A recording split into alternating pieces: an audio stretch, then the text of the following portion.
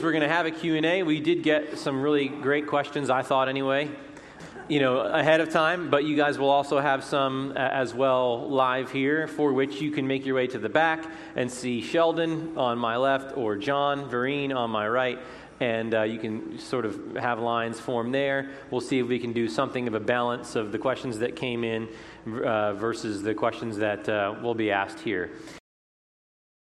Well, we want to start out with just observing that the Friday was a very big day. Yes, it was. And with the overturning of Roe v. Wade.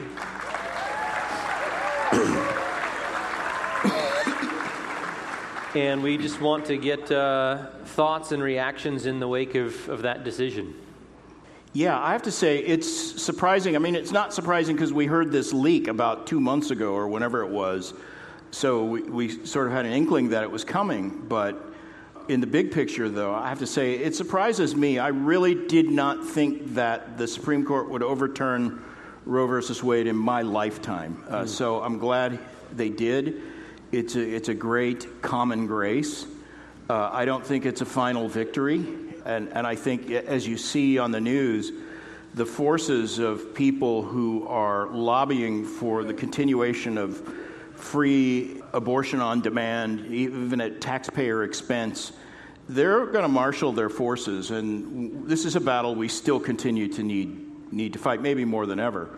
But for the moment, I think it's a good thing to celebrate and be thankful to the Lord.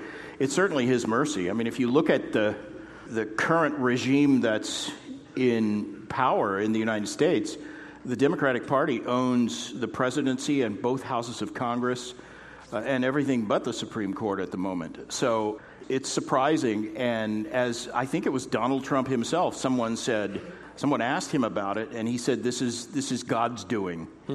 He's not right very often about stuff about spiritual things, but he was right about that. Yeah. And so I'm thankful to the Lord for it. Yeah, me too. It's true to say that the fight is not over, especially in California. I was hearing that California, Oregon, and Washington are making a coalition to be the states that people can flee to for abortions, if their state is no longer outlawing or no longer allowing it.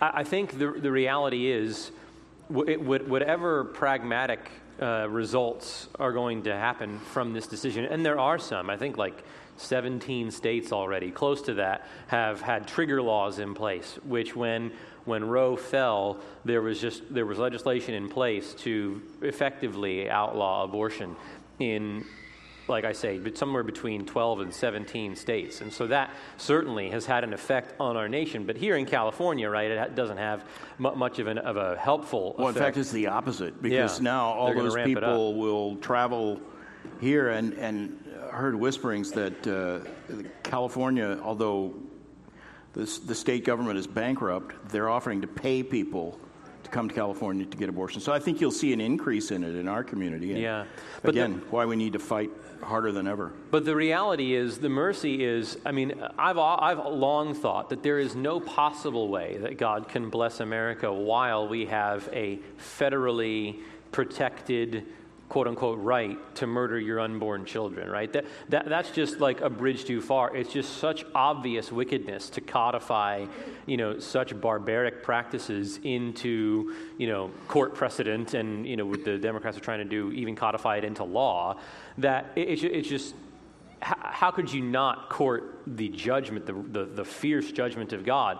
And so the fact that there is not that precedent any longer, right? That murder is not protected federally any longer, even though it's protected in many states. That is a good thing. And it just should not be the case that such a law or a court precedent pretend that there is a constitutional right to murder one's own child in the womb. And so we rejoice with that. You hear a lot, Twitter and the evangelical blogosphere and social media has been, awash in the last couple days with commentary on this. And one of the things that you see is a lot of people saying things like, okay, well, now we've got to really redouble our efforts to help women, and some even calling for what are basically socialistic, care policies as a result of the legislation. How do we react to those things? It was the government in the first place that was so determined to make it easy for women to kill their children. I don't really trust the government, and in fact, the whole welfare system has been corrupt for years. I don't trust the government to do a good job with that kind of thing. And the fact is, evangelicals have been doing that for decades, and Grace Church has been involved with a crisis pregnancy center here locally as long as I can remember. And so rather than lobby for socialistic reforms that would, and I don't understand why any Christian would do that in the first place, charity is not one of the primary responsibilities of government. That's our responsibility as individual Christians. And I firmly believe that the church and even parachurch organizations can do a much better job caring for women in crisis pregnancies than the government ever will. So that's part of my response. Also, it offends me that certain high-profile leading evangelicals who ought to know better use rhetoric like that implies somehow that the church has not been doing its job up to this point. Grace Church certainly has been involved. In fact, here in Grace Life, we have, I think Sheldon coordinates the group that goes to the abortion clinic at least 2 times a week, right? Friday and Saturday every morning. There've been guys doing that for more than a decade. Some of them every single week, and it's not a high-profile ministry. It's not something that we recognize and celebrate maybe as often as we should. But if you're really interested in that, you should join that group that goes down there, and they speak to and preach to and plead with young women who are coming there to have their babies killed, and also to. I was with them recently, and it surprised me. Some of the guys that do that every week personally know the medical professionals who work in these clinics by name, and then drive up and get out of their cars, these doctors who perform abortions, and our guys will speak to them and preach to them by name. Right. If you want a really effective way to deal with abortion on the front lines and experience what it's like even to be persecuted for your faith, go down and join those guys sometime. Yeah, and talk to Sheldon, talk to John Vereen, talk to me. We would love to get you qualified and equipped to do that. But also there's the Crisis Pregnancy Center that we support. And every year we have a major fundraising campaign for them. 2, really. I mean, they have a banquet that is usually hosted in this room where they are able to solicit donations. I mean, they usually raise in the neighborhood of $175,000 on that night. And I don't know the statistics on how many babies they've saved over the years, but I know it would be in the hundreds. And we've met them, and it's really something. And also, it's Open Arms Pregnancy Clinic in Northridge. And then we also do, even this month, this Sunday was supposed to be the last Sunday that we bring back the baby bottles with the change, full of change, which, if you've taken one of those and haven't brought them back, you can continue to bring them back to the front desk. But, now is the time to really redouble and triple our efforts in the support of places like Open Arms, because, again, in California, is there going to be much difference, but what you're hearing is calls from the people who have no problem killing their children. Why should we expect anything less than the calls for violence against these clinics, which seek to do nothing but help people and afford options and give support and all these sorts of things? There have been calls for violence and vandalism against them, and so we can certainly pray that they'd be protected, and we can give of our time and volunteering and certainly of our resources in ways that they need it. But speaking of like these evangelical leaders, who are making some sort of comments like, I lament with the many, though I'm pro-life, I lament with the many women who feel like a right was taken away from them, and these sorts of things. And we shouldn't be quick to be triumphalistic or take a victory lap or something like that. And one of the comments I made was, when Josiah the king came to power and tore down all the Baals and Asherim and ground them to powder and sprinkled the powder on the graves of the worshipers of Baal, I don't think he was offering grief counseling to the surviving idolaters. So Molech took a great hit on Friday. And when in 17 plus states, right, all the idols of Moloch get smashed. I felt like if we're really going to be biblical about it, 2 Chronicles 34, grinding things to powder, we should have taken the paper that Roe v. Wade was inscribed upon, lit it on fire, and sprinkled the ashes on Ruth Bader Ginsburg's grave. Yeah. Seriously, that's absolutely true. And it baffles me how anyone who claims to believe Scripture and know the Lord could want to choke off the celebration on a day like that. It's definitely a time to celebrate. It's not that we've won the war, but we won an important battle. Yeah. We need to keep up the fight. And so one question came in that just says, how do I talk to my children and grandchildren about this stuff? If they're getting wind of what just happened, how can I speak about these matters with them in a way that doesn't steal their innocence, talking about murder, death, sex, these sorts of things? One of the difficult things about our culture is the culture itself steals the innocence of children at an age that is mind-blowingly young for me. There's certain things that I didn't know about till I was 9 or 10 years old. Kids today are routinely and deliberately exposed to before they even reach kindergarten. So in all likelihood, your grandchildren's innocence, as you wish it would be, has already been taken from them. And there's no blanket answer to that question because it depends on the child. It depends on what questions the child is asking. My policy with my own kids and also with my grandkids is to answer the questions they ask. Mm-hmm. It's not my job to introduce them to ideas they haven't pondered. But if they're asking questions, I answer them honestly. So. Yeah. Sheldon, you've got one back there. Good morning, Mike and Phil. Hey. My question is from Ephesians chapter 4 about coarse jesting. Two-part question. One is, what is it? What does it look like?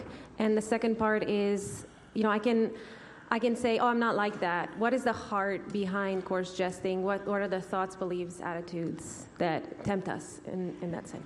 Yeah, that is a really good question. And in fact, I have a whole message on that subject that I did at the Shepherds Conference maybe 10 years ago from that very passage. And one of the things I point out, in that context, the Apostle Paul is talking about love and what genuine Christ-like love is compared to worldly concepts of love. And one of the things he mentions is coarse jesting. So why is it in this context, I ask? And I think the obvious answer is this is one of the badges of worldly camaraderie and fellowship. You get a bunch of young, worldly-minded young men together, and they're going to use bad language and tell dirty jokes, and that's their idea of expressing camaraderie and fellowship. But it's a corruption of the idea of love, and that's the point Paul is making there, that Christ-like love is not like that. It's pure, and it avoids, trashy topics and questionable words. And it's been a tendency among evangelicals, I think, for the past, well, there have been two waves of this. This came up maybe 15 years ago, and it's come up again in recent years. Well, the Bible doesn't give a list of forbidden words. No, but your mom could give them to you if my mom knew which words were forbidden. And how she knew that, I don't know, but it was a pretty clear-cut list of things that I would get smacked for if I said. And those are the things Paul is talking about there. He doesn't have to give a list because we all know that. And then the question comes up, but here's a word that means this bad thing that I can use in polite company and nobody cringes. But if I use the 4-letter version of that, then everybody says that's a bad word. Who arbitrarily decides? And the answer is society does, or it always has. And one of the severe corruptions in our generation is that because of the way bad language is so routinely used in popular entertainment and all that, people have become so accustomed to that there are literally people in our generation who they talk that way without even thinking. And some of them, sometimes they get converted, they come into the church. Those are hard habits to break. And Paul is dealing with a similar cultural phenomenon, I think, where people in Ephesus and Corinth and these Greek cultures like that had words that were taboo in polite society, but they were so accustomed to using it that sometimes even in the church, this sort of coarse jesting and bad language would flourish. My counsel is, if you're really confused about this and you're not sure what's appropriate and what's not, befriend one of the kindest, oldest women in our group and hang around her. She'll let you know when you're out of line. Yeah, I think a lot of it in our culture has to do with sexual innuendo, right? And so there's always this sort of like, nudge, nudge, wink, wink. Or other bodily functions, too. Yeah, right. Scatological type, I guess that's funny. But even the mention of it is funny. Right. The context, immorality, impurity, or greed, and so those are the actions. But then they're saying, well, let's not even talk in a way that would be consistent with committing those actions. And then the second question is, okay, maybe I'm good at bridling my coarse jesting, but maybe it's in my heart. And that's the question that we always have to answer. It's not just that the outward commands are to be obeyed, but if you have a desire to disobey, your heart is wrong, and you need forgiveness for that. And so, if you find those things constantly popping up in your mind, even though but I shouldn't say that, because I'll be looked down upon, or because it's just because God would be displeased with it. Nevertheless, if it's arising in your heart, you ask, why is it that my heart so naturally brings forth thoughts that way? What am I minding, right? What is my mind set on? Is my mind set on the things of the Spirit or the things of the flesh? The mindset on the flesh is death, but the mindset on the Spirit is life and peace, right? Dwell on the praiseworthy things, not the things that are base and impure. And so if your mind is filled with truth, with loveliness, with Scripture, with the character of God, with the glories of the gospel, those are going to be the things that come out of your mouth and out of your heart. But if your mind is filled with the baseness of contemporary culture, then those are the things that are going to arise in your heart. And so you mortify sin really at the desire level, at the heart level, and not just at the hand level or the tongue level. Yeah, one of the arguments you will inevitably get when you try to make this point or teach people these principles is, but the Bible itself has some expressions that seem to breach the rule we're making. Paul uses the word for dung in Philippians chapter 3, and in Galatians he says to these guys who are enthralled with the idea of circumcision that they should go even further, basically, and castrate themselves. And then there are some passages in the Old Testament where some pretty candid language is used. The thing is, those are extraordinary circumstances even in Scripture, and there's always a reason why that sort of very potent language is used. When Paul uses the word for dung, for example, he doesn't choose.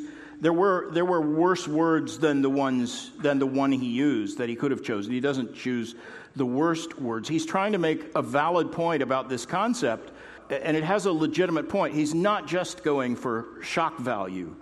And that's the case every time you find anything like that in Scripture. And notice, Scripture is not peppered with stuff like that.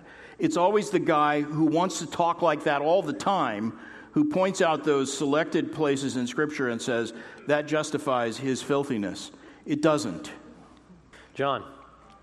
Yes, my question is, and this has to do with a proper sort of biblical response. This is a situation where I was involved in where someone who is a part of a religious organization, which names are not necessary, who was a pastor who obviously was connected to this organization and spoke at an event on yesterday. And the position that he said the Bible takes is that of free will and free choice, right? And so he was disheartened by the actual position of the court because he said that there's some inconsistency with taking away rights obviously given by God himself. The response, and this even goes beyond legalities, because I think Roe versus Wade was a wrongly decided case because it created or tried to amend the Constitution in a way that wasn't proper, right? What I said to them is that, and they disagreed and quite frankly, most people actually disagree with the position that I had, that there is anywhere in the Bible that says it's wrong. Even though I did give passages, and I almost unfortunately stood alone in the position, even outside of the legalities, but I wanted to see whether or not there was a response that you would give, and I've heard some of the things that you've said already, when you're dealing specifically with people, and oftentimes it's contextual issues that they've taken things out of context. But another believer who claims to follow the Bible, but obviously is misquoting, and they were giving it to it was a sort of women's event, but they took the position that it was biblically wrong in terms of what was decided. So I just wanted to see what would be more of a strong response, and the second part of it, as the God, in Ephesians 4, there's a really importance of the Bible as believers that we are one. So God talks about the oneness, and that is evident as to who he is. But when we have the division within the body of Christ, right, what are we supposed to do so that we get past this? Because obviously we know that there are reasons in the Bible where this type of behavior among the body of Christ is wrong. So I know that was a really big question and narrative, but hopefully you understand where I was coming from. Yeah. Well, I mean, the first thing that I want to say is that the body of Christ is much smaller than many of us think, and that the visible church, the people who are in churches and who call themselves Christians and who read the Bible and pray and name the name of Christ, is no indication that they are genuinely saved. And I frankly think that one of the clearest evidences of a darkened heart and a depraved mind is the inability to judge and discern that abortion is among the most flagrant possible kind of offenses to the God of the Bible. To murder mercilessly the most defenseless, those without a voice at all, with no capability to speak up for themselves, is such an attack upon the image of God that it amazes me that we are not in ashes already. And so, frankly, I don't think there is that much disagreement within the body of Christ on this issue. I think the body of Christ is defined by knowledge of Christ, Holy Spirit indwelling, and a mind controlled by the Scriptures, and the union to Christ and a mind controlled by the Scriptures and the Spirit indwelling a person, I think keeps them from insisting upon such a blasphemous and odious position. So I would question the salvation of somebody who says that, abortion is permissible and should be legal, or these sorts of things. As to the Bible passages, I mean, there are just so many. When the twins are struggling within Rachel in Genesis 25, they're called banim, children, sons, the same word for children or sons that is spoken of people outside, children outside of the womb. When John the Baptist, leaps in Elizabeth's womb at the presence of Mary because Jesus is in Mary's womb, he's called a brephos, which is the word for baby, which is the same word that is spoken of as of Jesus in a chapter later when he's wrapped in swaddling cloths. 1 Peter 2:2 says, like newborn babies, that is brephos, long for the pure milk of the word. And so the word for children inside the womb is the same as the word for children outside the womb. And so this canard that people talk about, it's not a child, it's a fetus, or it's a clump of cells, just has no place in the Scriptures. But then, the first passage that my mind leapt to is Exodus 21:22 and following, which says, if men struggle with each other and strike a woman with child so that she gives birth prematurely, yet there is no injury, he shall surely be fined as the woman's husband may demand of him, and he shall pay, the judges decide. But if there's any further injury, then you shall appoint as a penalty life for life, eye for eye, tooth for tooth, hand for hand, foot for foot, burn for burn, wound for wound, bruise for bruise. Why mention a woman with child, a pregnant woman, unless embraced within the category if there is no injury is meant no injury to the wife or to the child, to the mother or to the child, right? If there is no injury to the mother or the child, then there's a fine, and that's fine. But if there is further injury to the mother or to the child, then lex talionis, then life for life. There is the life of the child explicitly named. There it is life in the womb, and it is under the protection of of capital punishment. If you take the life, and this is interesting because obviously this speaks about if men struggle with one another and strike a woman, that seems almost inadvertent, right? And so this is an inadvertent injury that comes to a pregnant woman, and let's say her child dies, life for life. That man is to be put to death. Normally, when there is an inadvertent killing, the Bible distinguishes inadvertent killing from murder, and they call it manslaughter. There's somebody called a manslayer. And a manslayer, according to Numbers, I think it's 25, I forget, is allowed to flee to a city of refuge so that he might not be the victim of a crime of passion of the person whose life that he took. So somebody who's involuntarily harmed somebody unto their death is actually not prescribed capital punishment. He's prescribed the city of refuge where he can flee, reprisal. Here, where the life is here where the life is the life of the child, of the unborn child, the penalty is heightened now because of the child is exceptionally defenseless. When that child is harmed, it's not just, well, you could flee to a city and be protected because you're a manslayer. No, it's you suffer capital punishment, or if there was a harm to the mother or the child, less than that, a withered hand, then you have your hand removed. So Genesis 25, Exodus 21, Luke 1, there are so many others. I mean, Psalm 139, you formed me in my mother's womb, and so on. So those are my responses. You got anything there? Yeah, no, that's good. And I think that answers the bulk of your question, but I wanted to address a couple of other layers. One is the call for unity in Scripture has to be interpreted in a light where you balance that with the repeated instructions to Christians not to recognize as fellow believers people who come with a twisted or corrupted gospel. If they have the wrong Christ or the wrong gospel, we're not to have anything to do with them. In Galatians 1, Paul says, even if it's an angel coming to you with a different message, don't receive them.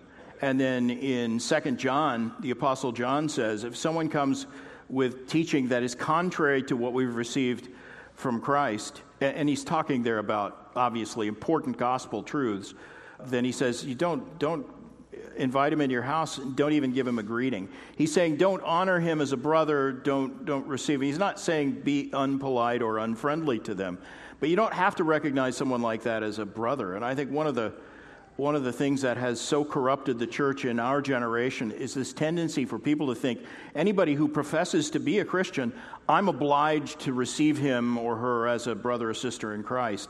And Scripture is pretty clear that that is not the case, but we are to be on the lookout and resistant to anybody who comes with a twisted gospel. And in the first part of your question, you mentioned that this group, which you didn't name, and I'm not going to speculate on who it is, because there's so many who fit that category, where they have elevated the idea of human free will above the law of God even. And that is a serious corruption of Christianity. And as common as it is, I would say it usually leads people outside the boundaries of the true faith. And Scripture simply does exalt the idea of human free will to that degree. And you asked, what answer would you give? If I encountered a group like that, where they firmly believe that human free will is the very essence of religious truth, I'd give them a copy of Spurgeon's sermon called "Free Will, a Slave," where he points out that Scripture says repeatedly that our wills are enslaved to sin, and we're dead in trespasses and sin, and we can't avoid sin in our own lives and our own hearts. And that's why we need a Savior. And if they're embracing an idea that runs counter to that, the idea that, well, I have free will, so I can do what I choose, and I can even save myself if I'm good enough, that's not Christianity, and it needs to be confronted at that level. I would say the problems with the group you described are probably much deeper than just the issue of abortion. It probably goes to the heart of the gospel itself. And I wanted to say something there too. In Scripture, free will is something that is lamented. It's something that is demonstratively a problem for humanity, and not something that is exalted as some sort of great gift. God loved us so much so that He gave us free choice. No, the free by what we mean by free choice is I'm free to do as I please, right? I'm free to pick up my tumbler. I'm free to put it back down. That's obviously true. Mankind is free to make choices, but apart from the Spirit of God having regenerated us, mankind is not free to make the right choices. Our wills are enslaved. We are physically capable of doing the right thing, but we're morally incapable of doing the right thing. We suppress the truth in unrighteousness, so that when we are given the free choice to do as our heart desires, we corrupt the world. we kill one another. We steal from one another. We burn cities down, and we harm one another. We curse at one another. We jest coarsely, right? When the human's will is given free rein, nothing but death and destruction result.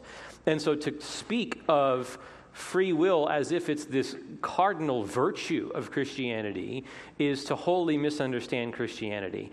And that relates to the notion that I saw something very similar. Somebody say that, make that very argument. And you run around and you hear people, this is my choice, it's my choice, it's a woman's choice to do what she pleases with her own body, it's a choice that has to be made between a woman and her health care provider. If you guys hear that question, that argument made, you ask the question, choice to do what? Free to choose what? Because nobody wants to say, they speak of choice as if it's this untainted virtue, and it's a euphemism, because what they're saying is a woman is free to hire a hitman to rip her child apart limb from limb, or suck it out through a vacuum, or inject poison into its brain so that it dies, to burn a defenseless little baby with saline solution so that it comes out charred and disgusting. This is the choice that you're getting to make. I don't have the choice to, if you present an inconvenience to me, to come and cut your head off, or to rip your limbs apart, or to burn you with acid, right? That's not my choice. Why? Because you're an image bearer of God, and for me to do something like that to you is to deface the image of God in you and to court the judgment of God. If a man sheds a man's blood, by man his blood shall be shed. Right? So choose to do what? We are not free to choose to drive 150 miles an hour on the freeway. We are not free to choose to decapitate people who are inconvenient to us. We are not free to take somebody's resources when they don't belong to us because they would serve us well and that person has plenty already. There are millions of things we are not free to choose to do. Murder should always be one of those.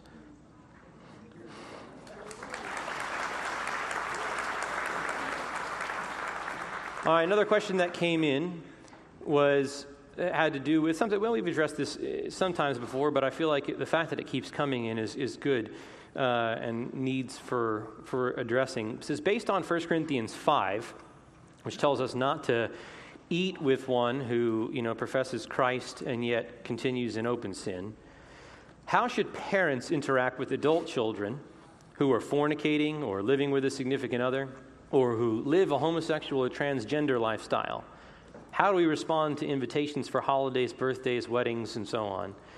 Does our response depend on whether they're professing believers?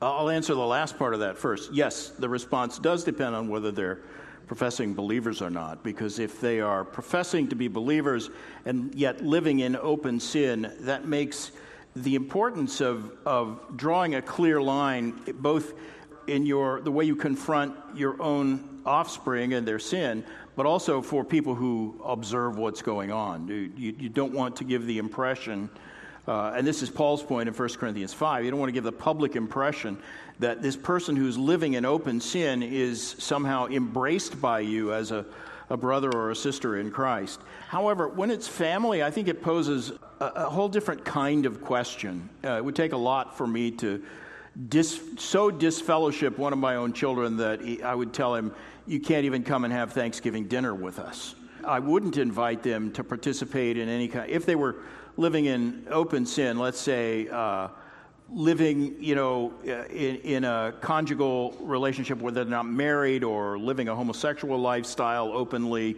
or any of that, I wouldn't invite them to participate in, our family devotions and pretend that they are their brothers and sisters participating. But I would want them to be there. I would want them to hear the prayer. I would want them to hear the gospel, and I would want to press on their conscience the importance of that. So there's a delicate balance to be kept between your responsibility as a parent to love that child and continually confront them and plead with them and expose them to spiritual truth. You'd want to maintain enough of a relationship that you can do that and not always be hostile. But on the other hand, you don't want to seem either to the child himself or to the public watching as if you give approval to this sinful lifestyle. And so I think each situation probably poses a different set of questions. People ask me this all the time, and I always ask probing questions about, what's going on here? Is it that your son, lives out of state and he wants to bring a woman who he's not married to and spend the night with her in your house? I would say obviously no to that, because then you're countenancing an act of sin. But say you've got a relative who lives with someone they're not married to, and they want to join a family reunion or a funeral dinner or something like that. I would say that's not necessarily a violation of what Paul is saying there in 1 Corinthians 5. What he's saying is you just don't want to give the world the impression that this openly sinning person is a brother in good standing in the church. Yeah. I mean, I think if it's a professing believer, it's a different standard. The whole point is, we can't remove ourselves from the association of every immoral person, covetous person, swindler, idolater, because then you'd have to go out of the world, the text says, right? So if this is an unbelieving child who professes to be an unbeliever and is living the way an unbeliever would, then I think that the principles that guide you there are, I'm not going to do anything that celebrates sin, so I'm not coming to their wedding if it's a homosexual couple. I'm not going to... personally, I'm not going to use somebody's preferred pronouns or call them by a name that is contrary to the gender that they were assigned, right? If it's my child, God forbid, right? If it's my child that says, I want to be called this name, which is obviously a female name and I'm a male, I'm simply not going to oblige that, because I'm not going to help them entrench them in their delusion that they can do anything to change their gender. But short of that, right? So if I'm not going to celebrate sin or encourage delusion, I'm going to treat an unbelieving child the way that I would treat any unbeliever, and more so because he's my own child, with the kind of love that does not make soft on sin, does not neglect it, they're going to hear from me, you can't continue this way. The judgment of God hangs over your head for this. You will have to stand a trial at law one day before the judge of all the earth. And I'm not a good father if I sit here and pretend that that's not coming. But I need to cultivate a relationship in which that conversation could take place. If they're a believer and they're involved in these things, and particularly if they're a believer who has been formally disciplined out of the church, I think that raises it to a whole new level. If they're a professing believer who's been in a pattern of sin and has been confronted by a church in good standing and has refused the calls to repentance such that they've been put out of the church, steps 1, 2, 3, and 4, then I really think that you don't eat with such a one. Different folks would maybe disagree on that level, but if you're a professing believer who's been put out of a church, my interaction with you, no matter who you are, is going to be fairly limited to, have you repented yet? Has the Lord made his hand heavy upon your conscience yet? Have you decided to turn from this? There will be help for you when you do. We are so eager to have you back. But until then, no, I think that the admonition of that passage is, you don't even eat with such a one. Short of being expelled from church discipline, I think that Phil's comments are sound, where you do everything you can to not celebrate sin, not encourage the delusion that they're a believer, to try to bring the truth to bear. Sheldon, you got one back there? Thank you, Pastor Phil, Pastor Mike.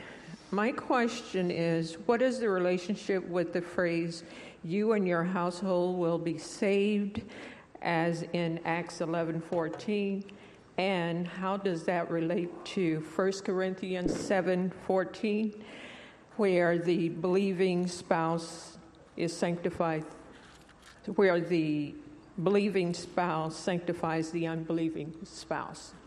Right. That's a fairly simple thing, I think. In Acts, when he says, "Believe on the Lord Jesus Christ, you and your household will be saved," it simply means everyone in your household who does believe in the Lord Jesus Christ is going to be saved. This is a promise that if you believe in the Lord Jesus, you will be saved.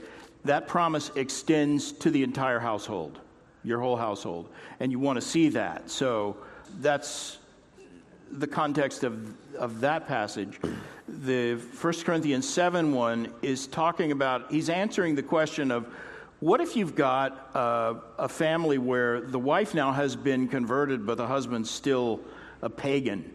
Should she divorce him? Should she stay married to him? What's her duty? How does God view that marriage? Because it's an unequal yoke between a believer and an unbeliever.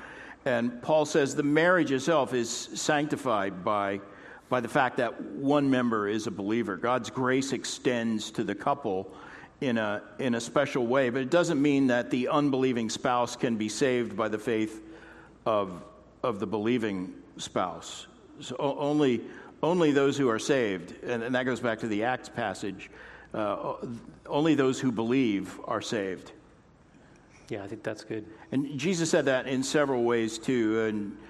In John 3, if you believe, you'll be saved, but those who don't believe are still under the condemnation of God. So that applies within a household like it does anywhere else. But what Paul is saying in 1 Corinthians 7 is to ease the mind of the person who worried if, because she was a believer and her husband was not, does this make my marriage an abomination to God? And Paul is saying, no, it doesn't. I think that's sufficient. Yeah, good. Question from ones that came in. We've talked a little while about the doctrine of eternal functional subordination. It's a Trinitarian question that we've addressed several times, which has to do with whether Christ's submission to the Father, universally granted to be during his incarnation when he adds a human nature and submits to the Father, does it also extend back to eternity past before he took on a human nature? Is submission so identical to the content of being Son that Christ is eternally submissive? And Phil and I have both answered that by saying no. Christ was not eternally submissive because submission requires two wills, and two wills requires two natures, and there's only one nature in the Godhead. But the question has come in, how significant of an error is the doctrine of the eternal functional subordination of the Son? Is it like differences on rapture timing or millennial views where sound believers can disagree? Or is it more like the deity of Christ or penal substitutionary atonement? Or is it somewhere in between? Probably somewhere in between. I think it'd be hard for me to rank those in order of gravity. In each case, I think those are important issues and vital to get right, in the sense that if you want healthy theology, you need to get these things right. I wouldn't say that you could be wrong on the timing of the rapture, you could be wrong on eternal functional subordination. What was the other one? Substitutionary atonement. That's a bit more serious because I think it goes directly to how we understand the gospel working. But let's take those other two errors and say both of them have pernicious tendencies that concern me. I think they're serious errors in the sense that they pose a lot of danger down the line to the rest of your theological beliefs. If you believe that the Son is eternally subordinate to the Father, it's tantamount to saying that there's more than one nature in the Godhead, that the Son and the Father have separate wills and therefore separate natures. And while that you may still remain within the broad boundaries of orthodoxy and be confused about this or hold that view or whatever.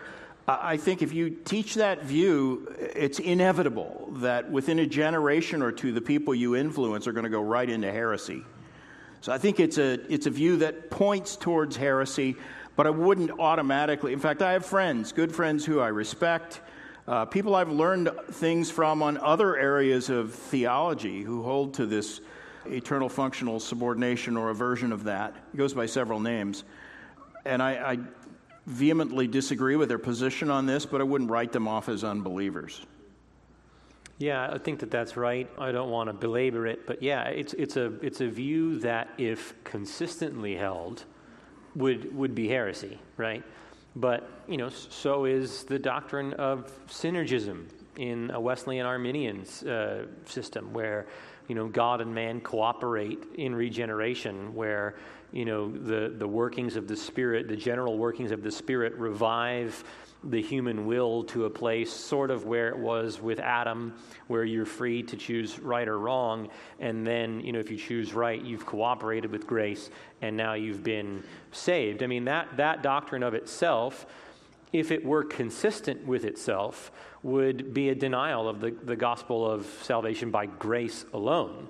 And yet, because those who hold the doctrine of synergism vehemently affirm their commitment to the doctrine of salvation by grace alone, and they define that grace differently, they're in a manner saved by their inconsistency. And I think folks with EFS, it's the same way. They actually will say, no, I believe there's one will and one nature in the Godhead, but that submission can still happen in that scenario. And I'm going to say, well, that's inconsistent. That's not respecting the definitions of will and nature and person and submission. But it's really hard to say, well, you're an Arian or you're a tritheist when they openly reject Arianism and tritheism as stated. And so I would say consistently, if you were to hold it consistently, it would lead to heresy. But in and of itself, it's not. And I think it is a serious error. I don't think we should hold it. I think we should abandon it.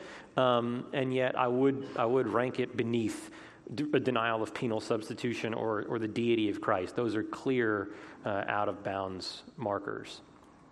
Yeah, let me say one other thing about that, too. I think the popularity of that view today is only possible because evangelicals ignored careful teaching in all kinds of doctrine, but specifically Trinitarian doctrine, for probably more than a century. The doctrine of the Trinity was assumed and therefore neglected.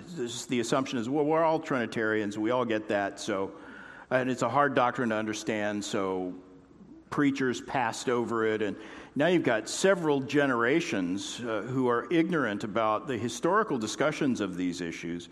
And what we need now is more careful study and measured debate. And part of my fear about this whole debate is that people on both sides have jumped directly to DEFCON 1, and they're condemning each other, where it would be, I think, good to have a healthy and extended debate on the subject that would be at a level that all evangelicals could follow and understand.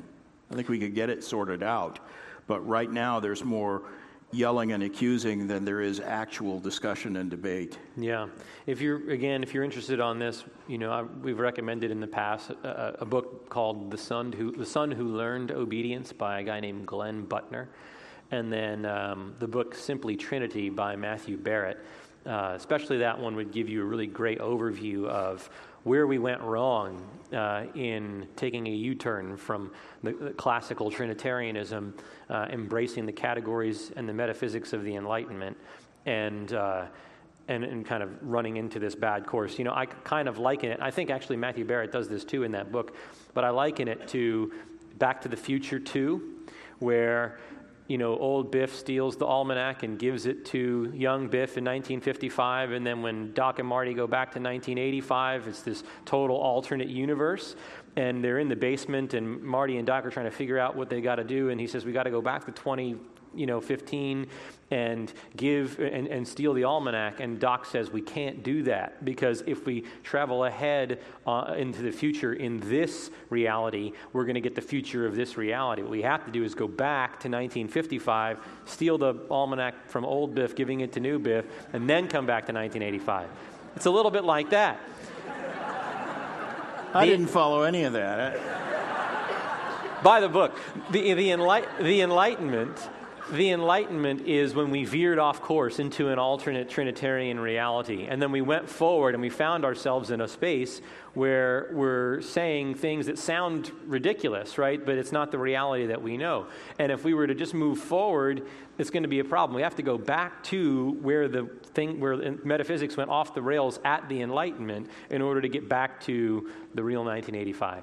Anyway, Back to the Future is a great movie. But along those lines, another question came in.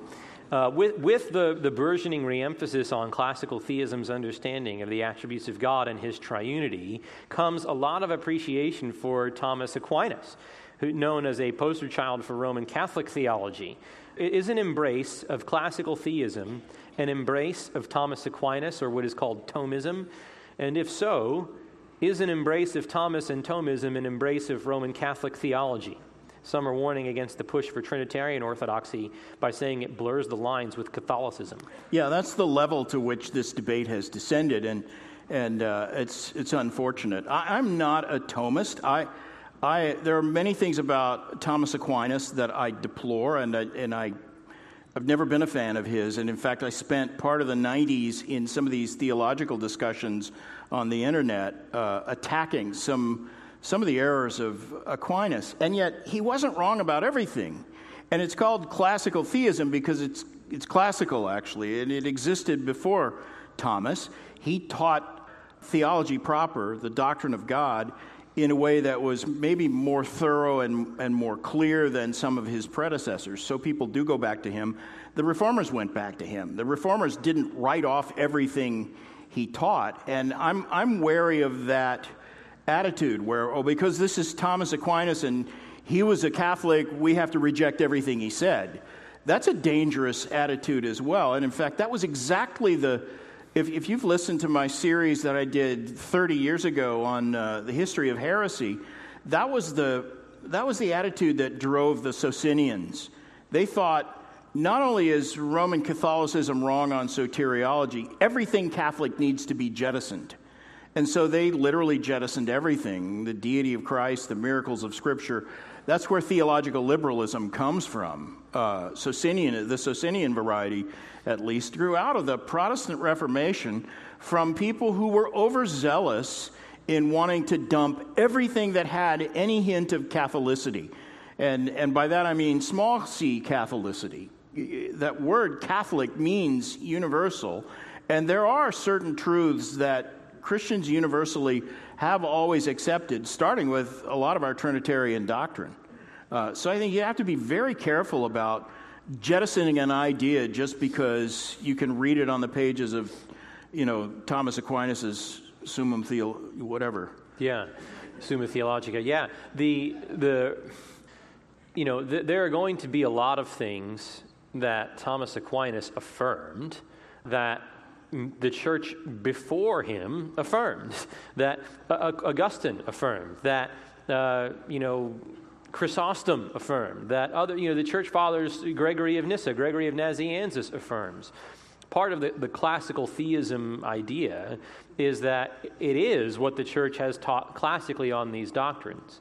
And so to affirm what Augustine affirms about the Trinity, though it looks a lot like what Thomas affirms, isn't Thomism. That's an anachronism. It's Augustinianism, right, which Thomas himself embraced. And so you can't just play the association game. Another observation that I would make in this discussion is, Catholics, right, they go wrong on their doctrine of tradition, right? They say that the magisterium and Scripture are equally ultimate authorities. So we have to embrace, the ex cathedra declarations of the popes and the councils as as inspired, as inerrant Word of God, just as much as we embrace Scripture. That's false, right? That we don't hold that Scripture and tradition are equally ultimate authorities. Scripture is the sole norming norm which cannot be normed, right? The councils and the creeds and the confessions are norms of the Christian faith, but which are all normed by Scripture.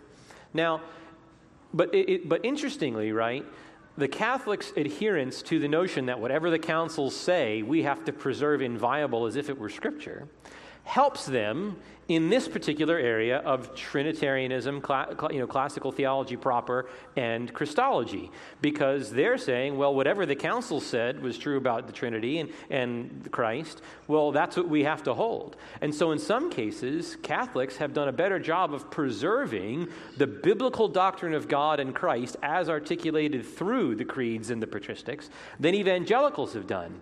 Because though we are right to say tradition does not bind us like the Scripture does, what that's done is it's allowed us to be unmoored from tradition more than is warranted in this case, and we've gone ahead and done our own thing and we've messed up the whole train. And so don't be surprised if in some cases Catholic teachers are teaching on the Trinity and Christ in ways that are more faithful to the Scriptures on this particular issue. Does that mean Catholics are saved? No, it does not. We don't have to only confess that God is triune and that Christ is divine and human. We have to confess that the gospel is justification by faith alone, apart from works of the law, apart from any works at all. They reject that. There's a lot that you can get right and still be damned. And that's the severity. Behold, the kindness and the severity of God that shows us it's not just a confession that is proper to the person of Christ, to the person of the Trinity, but also to the gospel of God. But I can appreciate the fact that a particular teacher gets something right, even if they're not a genuine brother in the Lord. Let me say one other thing in this same vein. Occasionally you hear people say, they'll respond to an idea by saying, no, that comes from Greek philosophy and therefore it's wrong. Because Scripture is Hebrew and true Christianity has Hebrew roots rather than Greek. When you hear somebody say that, your antenna should go up and be skeptical. That's a bad argument. And Paul, who called himself a Hebrew of the Hebrews, often quoted Greek philosophers, Greek poets to make points. He was not that wary of Greek sources, and one of the complaints you hear about Thomas Aquinas is he borrowed, for example, from Aristotle's taxonomy of causation, to explain how God can be sovereign and his decree causes, it's the original cause of everything that happens, and yet God is not blameworthy for every evil that happens because you have different levels of causation. There's the original cause, there's the proximate cause or the immediate cause, the efficient cause, and you can't explain, you can't answer the question of how is it that God is sovereign and yet he's not to blame for evil. It's pretty hard to answer that question without an appeal to the taxonomy of causation that, or something very similar to what Aristotle explained. And that's what Aquinas does. I think that's one of the best sections of Aquinas' reasoning. And yet you'll have people today who just want to throw that out because he goes back to Aristotle and Greek philosophy has no place in explaining Christian theology. And I think that's a dangerous approach to take because what it ultimately does is make people embrace illogic rather than sound reason. And while Scripture isn't dependent on human logic, it doesn't rise, the truth of Scripture doesn't rise from human logic, it's not inconsistent with logic, because if it was, it would be nonsense. Yeah, I like to say faith is not irrational. It's supra-rational at times. It's above reason, but it's certainly not beneath reason. It's not less than rational. You're welcome to an irrational faith. That's not the faith that we subscribe to. We got time for probably two more. One is, I like this one. I recently heard a seasoned saint comment that the favorable outcome she'd experienced after a serious crisis was a result of so many people praying for her. Is God more influenced to answer prayer if there are more people praying? How does that intersect with his sovereignty? Go ahead, answer it. Well, Well, I would say that the whole point of prayer is not to influence God. Luther once said, or I don't know if it was Luther or somebody else said, prayer is not overcoming the reluctance of God, it is laying hold of his willingness. And so it's not the case that God is genuinely changed in his purpose or his mind because enough Christians prayed. Like, oh, well, I guess, if 600 million of them are asking for this, then I guess I got to do it. Not at all. God ordains the end from the beginning. He has ordained to do what he is going to do, and he'll never not do that. However, he has ordained those ends to be accomplished by means. And one of the principal means of God's doing anything in life is the prayers of his people. And so he ordains that your family member come to faith by means of your praying for that family member and preaching the gospel to them. He ordains that a particular ailing saint, somebody who's got health issues, is relieved of those health ailments by means of the prayers of the saints. Wars rise up. We see the things going on with Ukraine, and we pray for the end of the violence. Roe v. Wade is overturned. We pray for the ending of unjust laws and court precedents, and we ask God to change things. That doesn't mean he's like, all right, enough people prayed, now we can overturn it, or now we can heal the person, or now we can save the person. It's simply that he's ordained our prayers to be the means of accomplishing his ends. Right, the effectual fervent prayer of a righteous man avails much, and what it avails ultimately is the glory of God. And the chief benefit of soliciting the prayers of many saints is that when God answers that prayer, his glory is magnified by the fact that more people are thankful and recognize that it was God who did this. And then here, the last question for now, although we had so many more good ones and ones we probably had asked at the back that we'd be happy to answer personally. But this I thought was a good final question. It said, recognizing that all Scripture is inspired and profitable, what portions of Scripture have you found most helpful to memorize? Whoa, that is a good one. I would say almost any of it. I mean, I have not tried to memorize all of the genealogies and stuff. The largest passage of Scripture I ever memorized was the book of Romans, and that was, I'd have to say, the most profitable memory exercise I ever did. It sticks with me to this day. The only thing disadvantageous about it is I memorized it in the King James Version, so if I'm trying to look up a verse, that's what comes to mind. I have to look it up that way. But yeah, I would say because it is all inspired by God and profitable, there's not a passage of Scripture that I would say, yeah, don't bother memorizing that. If you can memorize the whole thing, do. Yeah. But obviously there are passages of Scripture, too, that have more direct, practical implications than others, and I would say if you're struggling spiritually, you should gravitate to those. Memorize the book of Proverbs, memorize the Pauline epistles and things like that before you memorize, say, the book of Revelation or the Old Testament genealogies. It's going to have more direct, practical impact. But I've given my testimony how what brought me to Christ was a random reading from 1 Corinthians, the first 3 chapters.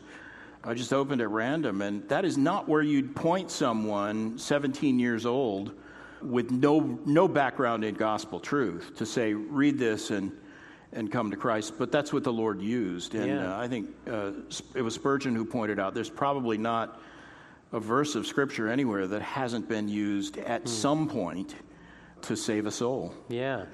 I would echo the book of Romans. It's the gospel presented in such tightly woven reasoning so that, if you have that broad outline, I mean, even we heard Jorge talk about the righteousness of God defied, the righteousness of God, what was it? Supplied, and then the righteousness of God applied, right? That was Phil's outline for the whole book of Romans, and Jorge's in jail preaching that message to the other inmates, and if you hadn't heard his testimony a couple months back, I mean, that kind of a thing is so valuable because the content of the gospel is so rich. If you have that overview of, chapter 1 to 320, right, all of mankind is shut up under sin, under the law, and then 321 to the end of 5, justification by faith alone, and then 6 to 8, sanctification, and then 9 to 11, that excursus of God's faithfulness to his promises with respect to the plan of Israel and the nations, and then 12 to 16, that practical application. We're all one body in Christ. We owe nothing to one another but the debt of love, Christian liberty, the importance of the gospel spreading to missionaries and loving one, serving one another, right? That is an awesome blueprint for the Christian life. And so if you can be told 8:15, right, and be able to say, we ourselves testify, or the Spirit himself testifies with our spirit that we are children of God, right? That's a great exercise to be able to just say, give me a verse in Romans, and I can pull it up. But if it was beyond just a single book, my counsel, one of the things that was most helpful to me, was to memorize what one church and popular ministry calls fighter verses. And by that, they mean specific truths and promises of God that are tailor-made to fight particular temptations. So, for example, if you're a young man or an old man, fighting against the temptation of lust, what do you need? You need a promise that tells you that there is more satisfaction in purity than in impurity. And so the verse that I need to memorize when a temptation to lust comes to my heart is Matthew 5:8. Blessed are the pure in heart, for they shall see God. And the implication is seeing God is so much more satisfying than seeing this impure image or whatever else, or thinking this impure thought. If you're tempted to being anxious, right, and worrying about something, you need to remember Matthew 6, which says, don't worry about these things, that God is in control of. He clothes the lilies of the valley, the birds of the air get their food, and surely, he'll care for his children. You're worth more than many sparrows, right? Be anxious for nothing, but in everything by prayer and supplication with thanksgiving, make your requests known to God, and he will guard your heart and mind with the peace of God that passes all understanding. I want to mine the scriptures for particular promises and truths that fortify my soul in the face of temptation. I want to fight the temptations to sinful pleasures with the promises of superior pleasures. And so a book that has been really helpful to me on that is a book that John Piper wrote called Battling Unbelief, where he basically does that. He takes, I don't know, 7 or 8 particular sins. He dissects the sin biblically and then provides several single passages which say, commit these to memory, and then when you're caught off guard with temptation, you're able to draw them as a sword from its sheath or a dagger, from your hip, so that you can plunge it into the dragon of temptation. That's what it's about. Praise God, most of us have the Bible on our phone. We have, however many copies of it that are within reach. If we really need to look up a verse, the Bible is there for us, and we're so thankful for that. But what we need in our hearts to be ready for at any moment is the subtle wiles of Satan's temptations. Those are inexplicable, and we're too apt to follow after them and fall into those temptations without much time passing at all. Maybe even in the amount of time that it would take to go get our Bibles or go open the Bible app on our phone and search the verse that we need. So if that word is hidden in our heart, we might then it will be that we don't sin against him if we can bring those promises to bear on our temptations. Then, as I say that, I'm reminded to plug the Grace Life Women's event coming up in August, which is Your Word I've hid in my heart that I've not sinned against you. It's on scripture memory and prayer and the spiritual disciplines. So, ladies, be aware of that, since we're not going to meet for the next month.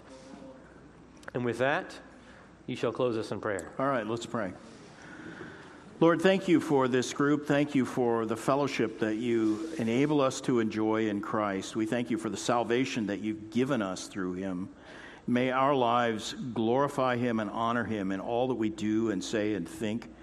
And as we go about our lives this week, keep us grateful and focused on the riches of heaven and the blessing of fellowship with you. We pray in Jesus' name. Amen. Amen. You have been listening to Pastor and Teacher Phil Johnson. For more information about the ministry of the Grace Life Pulpit, visit at www.thegracelifepulpit.com. Copyright by Phil Johnson, all rights reserved.